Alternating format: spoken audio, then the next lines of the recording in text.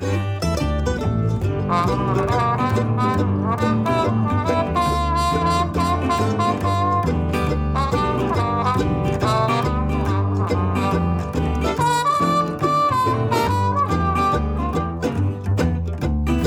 and welcome to On the Ledge. I'm your host Jane Perrone, and this week we're getting down and dirty with potting mixes. If you can't tell your coir from your charcoal or your laker from your leaf mould, then the next couple of episodes are for you, because I'm running through an A to Z of potting mix ingredients, and I've got Mr. Houseplant, aka Vladan, to help me explain the different components that can make up your houseplant potting mixes. Plus, I'm answering a question about finding houseplant gifts for some very special people. A shout out to this week's new patrons. Christine and Amy both became legends, and Lisa, WT Fox, and Crystal all became crazy plant people.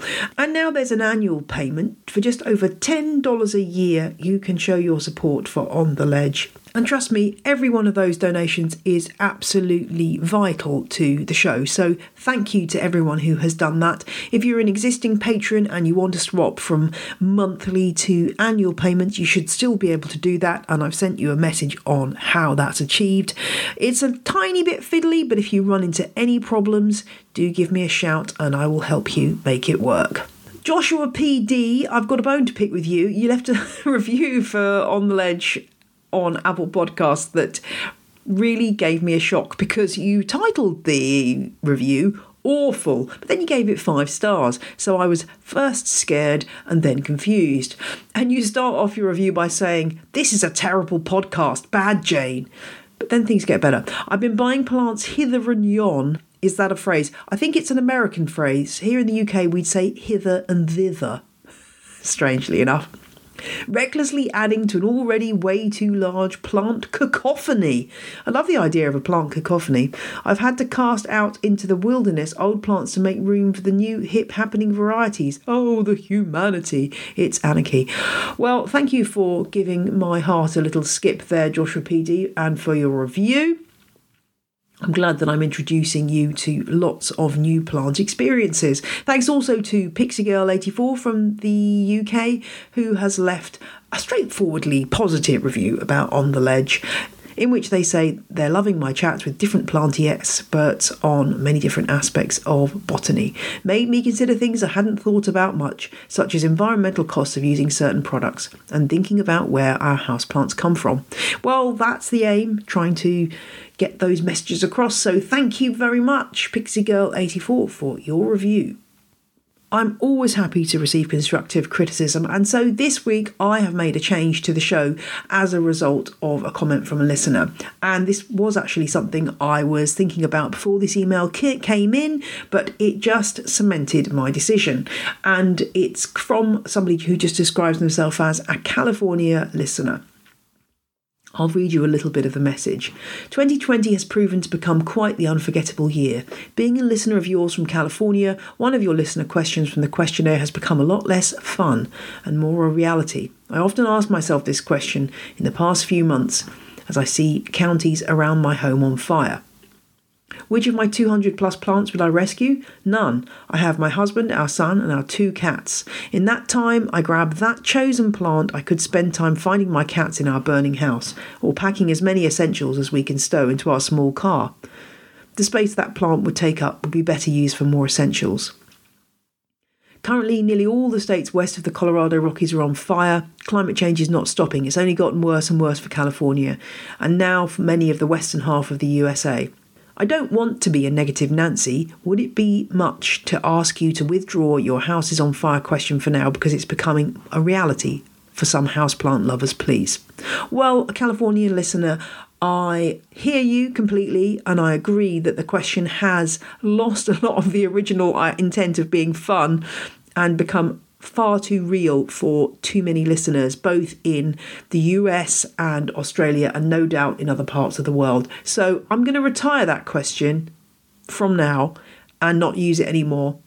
And the new question that's going to replace it, it has the same kind of spirit, but it has a completely different slant. And I'm not going to tell you quite what it is yet. You'll have to wait for the next Meet the Listener, which won't be happening in this episode. But when it does, I hope that you'll be delighted with the way I've gone with it. It was, I have to say, thanks to my assistant Kelly for coming up. I think it was actually her other half who came up with the idea for the question. So I hope that that will provide a better way of framing that particular idea of what's your favourite plant. I also had an email from Sarah on this question. Sarah doesn't say where they are, but there are fires burning close to their home. Sarah writes, you always ask the listener what plant they would grab if the house were to catch fire, and I thought mine was a Ficus elastica that I propagated from a friend 8 years ago, and is the oldest remaining plant in my collection. I have a big attachment to it. With wildfires raging everywhere close by, I am not in an evacuation zone, but slowly gathering things near the door just in case. This question has become very real. The answer is I would not grab my most loved plants, but rather the hardest thing to replace that is small. If I must leave, I will grab a tiny recent propagate of my beloved tree. It will fit in the car. My giant rubber tree is simply too big. I can always grab a medium silver satin pothos and a small jar of Brazil philodendron cuttings if they fit. Almost all my other favourite plants are either super common or I have a propagate in my office, so I can make more plants. All of this has shown the true value of our ability to propagate our loved plants and therefore have other sources to restart them, stored with friends, family and co-workers. Share the plant love and you will never be without your favourite for long. That's an awesome message. I'm loving that, Sarah, because that's very true. There are many, many reasons to continuously propagate your plants, but I hadn't thought of that one, that actually in the event of a catastrophic incident, it is a way that you can pull things back from the brink. And in fact, on a very, very much more minor scale, I've done that myself recently. I had a begonia Hatakoa silva, which is a rather lovely silver splash begonia, which I'd basically killed. I don't know how, but I found one tiny, tiny segment of leaf that was still alive, very, very slightly alive. And I put it inside my propagation unit, which is basically just a cake tray with one of those trays that they put muffins in with a clear lid, and put it in a little container in there with some moisture, and it's grown into a lovely little small plant. So just on every level, it is worth having propagation going on all the time and giving away those plants, because as you say, you never know when you might need some cuttings back. And in fact, this has happened to me. A listener called Lauren, I sent her a Streptocarpus leaf, and then I managed to kill the Streptocarpus, and she has sent me back a leaf off the plant which I had sent her. So what goes around comes around. Ain't that the truth? And I have an announcement for anyone who is a horticulture professional. I've had a contact from the UCLA Extension, the Horticulture and Gardening Program in California, and they're looking for a qualified instructor to teach a new course in indoor plant care. You don't have to be in California to do it, because I think it's going to mainly be distance learning. And if you are at all interested in this opportunity, it's a course on identifying houseplants and problems and all the kind of things we cover in the show. So if you think you have the right experience and qualifications for this job, I think it's a part-time role, then please do drop a line to ontheledgepodcast@gmail.com, and I will drop you back the information that I've had from the programme manager, Melissa McDonald, about the job. So do step forward if you think that might be a great role for you.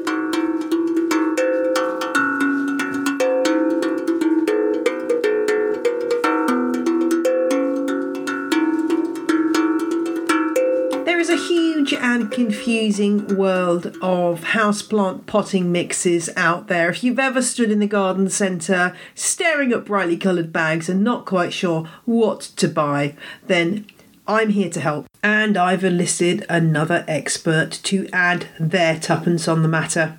My guest this week, Mr. Houseplant, aka Vladan Nikolic, is a houseplant care specialist from Washington, D.C., with a huge following on Instagram, and he also makes some pretty awesome TikTok videos too. I first came across him via a wonderful TikTok where he was doing a mashup between computer games and houseplant care, which was absolutely brilliant. I will put a link to that in the show notes, because we're going to be doing some decoding of potting mixes and working out exactly what you need. I guess the first question is, do you need to make your own bespoke potting mixes from individual ingredients, or can you just buy something off the shelf? Here's Mr. Houseplant's thoughts on the matter. So there are two general types of potting mixes sold out there. You have mixes for tropical plants and mixes for succulents and cacti. With succulent and cacti mixes, yes, a lot of them are good and you could use a lot of them straight out of the bag. However, with tropical mixes, in most cases, for most hobby houseplant growers, they shouldn't use the mix straight out of the bag. The main reason is that most of these commercial mixes are not porous enough. Yes, it's all about the holes. Porosity is a really important concept to grasp when it comes to choosing your houseplant potting mixes. And the truth is that not all holes are created equal. In soil, water and air are held in pore spaces in between soil particles. And these pores can be of different sizes. We can generally classify them as macropores or large pores and micropores or small pores. So these macropores, they're often visible to the naked eye, while micropores are not. And macropores are important for good aeration because they hold oxygen, whereas micropores are important for absorbing and holding water. So it's important to maintain both adequate aeration and water supply for optimal plant growth. So it's necessary to have both macro and micropores in the soil. And when I say that most potting mixes aren't porous enough, I mean they don't have a lot of these macropores, so they don't provide a lot of oxygen for the roots. In order to have a good soil structure that has both macro and micropores, you need a good ratio of small, medium and large particles in a potting mix. So you need particles of different sizes. The problem with most commercial mixes that contain peat moss, the problem is that they contain mostly peat moss, which consists of very fine particles. So if you have only fine particles, the soil will only contain micropores, which means it will retain water, it won't have a lot of oxygen, and it will also compact very easily. If you've listened to my sustainability episodes, then hopefully you'll have some awareness of the sustainability issues that surround peat and its use in houseplant compost.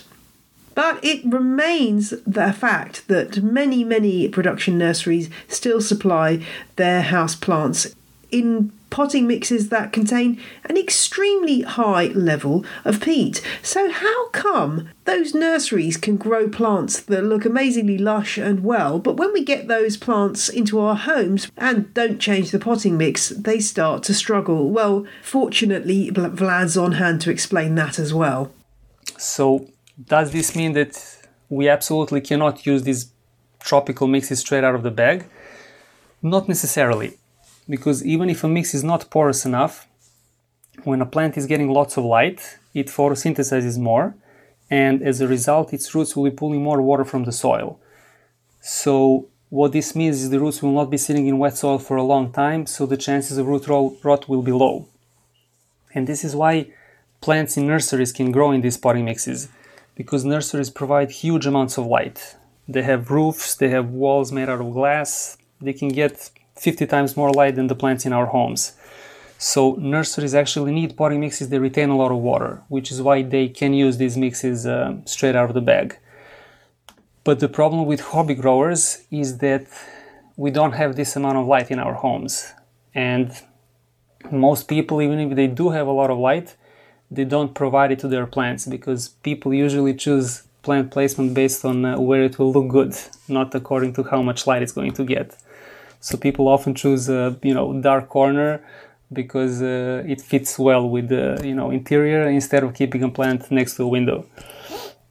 And when a plant doesn't get a good amount of light, it will photosynthesize less, and the roots will be pulling less water from the soil, meaning they will be sitting in this wet soil longer and increasing the chances of root rot.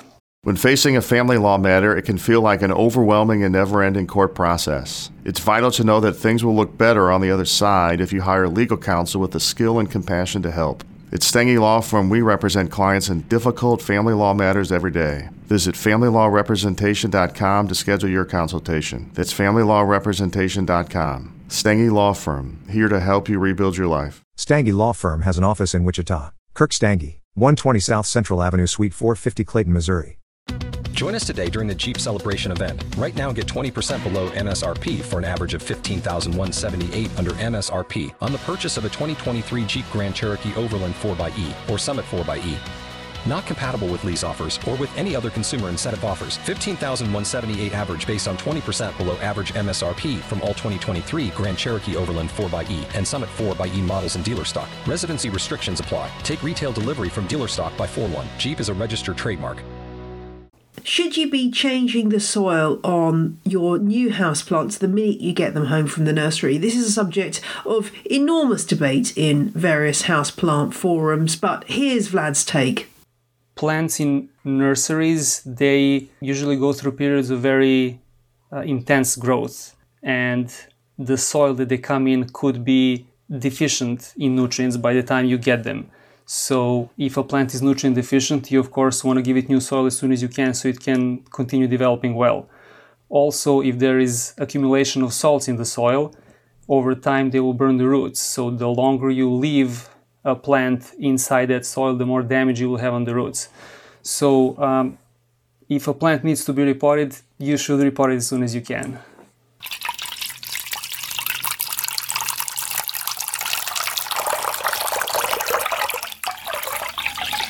Now time for question of the week, which comes from the Cole family. Thank you, the Cole family from New South Wales, Australia, for getting in touch.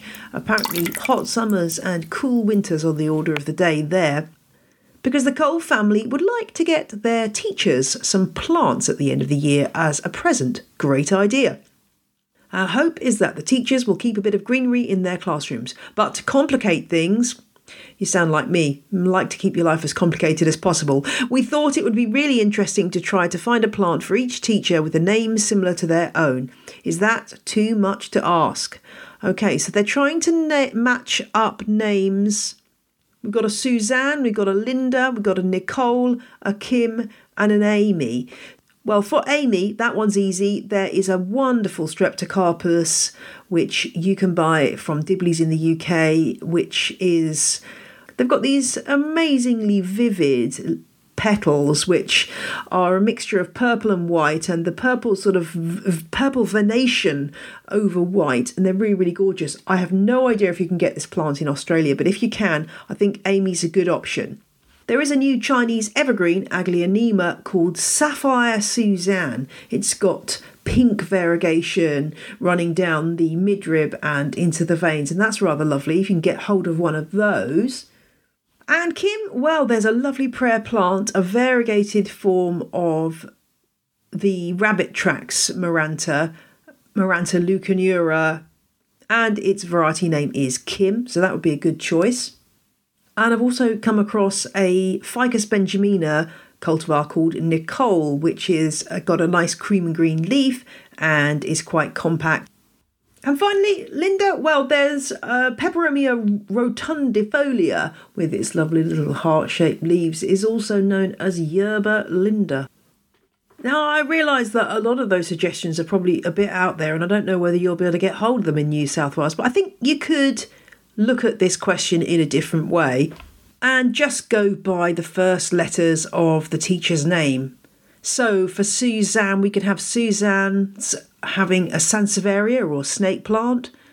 Linda, well, she could get some lithops or possibly a lipstick vine, Escananthus. For Nicole, well, you could get her a Neanthe bella, which is the old name for Camadoria elegans, the parlour palm. That may be a little bit obscure, unless you're me. But what about a Nepenthes? That would be fun. Or even a Norfolk Island pine. Kim, that's easy. Kentia palm or Kalanchoe. Or if she's a Gesneriad fan like me, you get her a Coleria. And Amy, well, of course, it's got to be Aspidistra, right? Or maybe an asparagus fern. Or if you want to give her a challenge, an alocasia. Those are my ideas. If anyone else has got ideas for the Cole family, then do shout up. I mean, sometimes you just look at a person and you get a sense of what kind of plant they might be interested in. So maybe some background information about these teachers would be useful, or perhaps the subjects that they teach. But that's your starter for 10, Cole family. I hope that's provided you some inspiration. If any listeners have got their own ideas about what the Cole family should be giving as presents, then please let me know. And the Cole family sign off by saying, the Cole family, who have just ordered some coleus seed. See what we did there? I think your sense of humour and my sense of humour may be fairly similar, guys. Thanks very much for getting in touch. And if you've got a question for On The Ledge, then shout out and let me know. ontheledgepodcast@gmail.com is the best way to get in touch.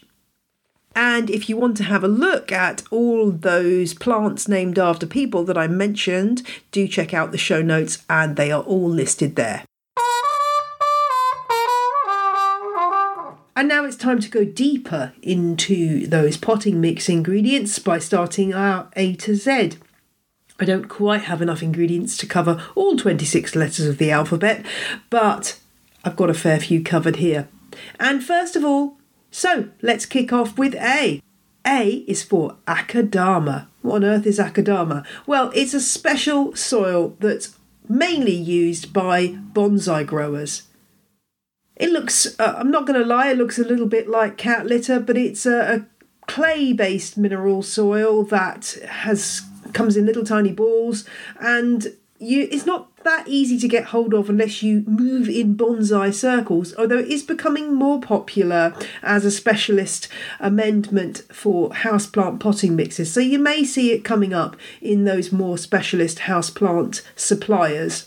And the reason why it exists in Japan is that this is where it comes from. It's a byproduct of volcanic action, and you get this very rich clay soil which is really, really porous and holds a lot of water, but also allows water to drain through it really quickly, which makes it ideal for bonsai. The complaints against it? Well, some bonsai growers don't use it because they think that it breaks down over time and ends up not being a very good drainage material. I've not used Akadama, but I would love to hear from you if it's a regular in your potting mixes and your thoughts on the subject. Next up, B is for bark. Now, when we think of bark mixes, I think we're probably most often thinking about orchids, which, particularly Phalaenopsis, are often grown in just pure chips of bark. What kind of bark is it? Well, it's usually either pine or fir. Bark comes in different grades for different purposes. The very fine stuff, which might only be 0.5 centimetre by 0.5 centimetre, is used very differently from the medium-sized bark to the very large chips. I believe there has been a bit of a orchid bark shortage in the UK of late, but I tend to buy it from reptile shops. My daughter got her first snake this summer, so I've been in a fair few of those in the last few weeks. And in there you'll find that the same bark that you'd use for your houseplant mixes is sold as a substrate for reptiles. And so you can pick up the different grades, and it may even be cheaper than it is at the garden centre. I like the really fine grade bark for adding to compost mix for things like ferns and tropical plants. If you've got Phalaenopsis that need repotting, then you'll need much, much larger, either the medium or large grade chips. It's also good for epiphytic plants such as Hoyas. Obviously, they're plants that are growing on branches, so there would be a fair amount of bark in their soil anyway. And for these, I tend to either use the fine grade bark, or sometimes if you've got a bag of the large chips, you'll find that there's a load of stuff at the bottom of the bag that collects, which is kind of dusty and very, very small pieces of bark. This is ideal for mixing in with your Hoyas compost. Now, this is an odd one, but B is also for basic slag. Yes, you heard that right, basic slag. Have you ever come across that term before? I suspect if you are any younger than me, you probably haven't, and you probably need to be a little bit older than me to have come across it. It is a term that I came across in a book about epiphyllums that I picked up in a second-hand bookshop when I was on holiday. It's called Fine Flowered Cacti by F.R. McQuone, and it came out, I think, in the 60s, and this mentioned basic slag, and I had no idea what he was talking about. I'm just going to find the reference if I can. I think it was a propagation reference. Here we are. The writer says, I like to dip each cut surface in basic slag.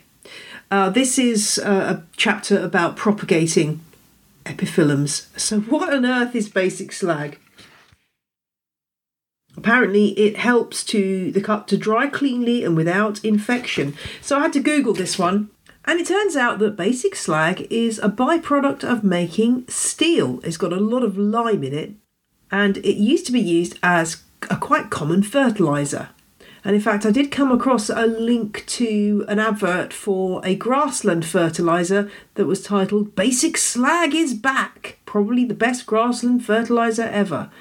And yeah, so it seems to be something that has lots of nutrients for plants in it, and that was popular at one point. I guess if you lived near a steelworks, you might be able to get hold of it incredibly cheaply, and if you have a big field of crops to fertilise, it might be a very cheap way. But I've certainly never come across it sold in the garden centre, so let me know if you're a basic slag user, because I'd be interested to hear.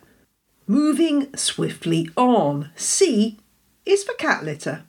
I do not own cats, but I do usually have some cat litter in my shed. What on earth am I using that for? Well, it's a really, really good substitute for other forms of drainage material such as perlite, particularly favoured by cactus growers. But you need to get the right kind of cat litter, because not all cat litter is created equal.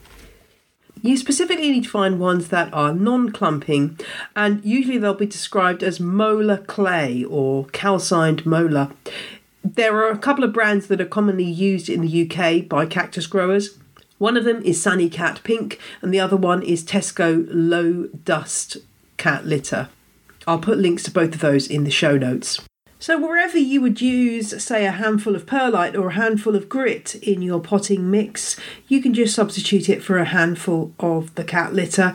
It's perfectly fine to use, and it can work out a bit more cheaply than buying something that's actually being marketed as a potting mix ingredient. And hey, if you can pick it up while you're doing your supermarket shop rather than having to make a special trip to the garden centre, all to the good. And the last ingredient we're going to talk about in this episode is another C. It's C for charcoal, or more specifically, activated charcoal. You can often pick this up in aquarium shops where it's sold for filters, but in the houseplant context, it is a very, very porous substance. The activated bit basically means it goes through a very high temperature process, which makes it extremely porous, full of those micropores that Vladan was talking about. And that means that it's good at holding nutrients, it's good at holding water, it's good at holding air. So it's a very useful thing to add to your potting mix. There are lots of claims bandied about it removing impurities and things,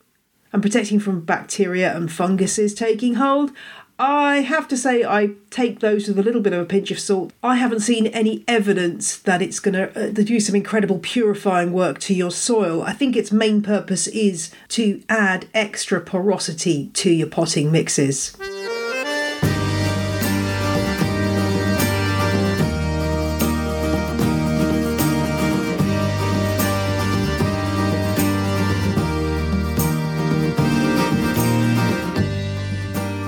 We'll continue with this A to Z next week. We've got lots of other materials to cover, including diatomaceous earth, rice husks, and finding out what on earth, or who on earth, John Innes was, and what he had to do with potting mixes.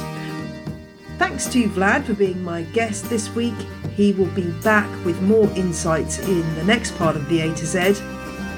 You can find Vlad on Instagram as Nikolic Vladan, and on Twitter as Mr. Houseplant, and I'll put all his social links in the show notes. And one final thing to say. If you're the kind of person who likes to be in on the ground floor of something really exciting, you might want to check out my social media channels next Wednesday around 10 a.m. BST. There's going to be a very, very exciting announcement. Don't worry if you can't make that, because you'll be hearing about it in next week's show. Oh, the intrigue. Have a legendary week, plant people. I'll see you soon. Bye!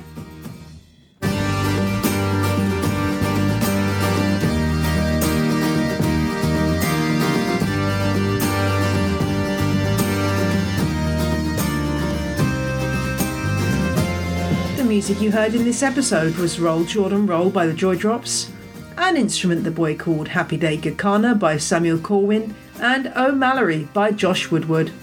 All tracks are licensed under Creative Commons. Visit janeperrone.com for details.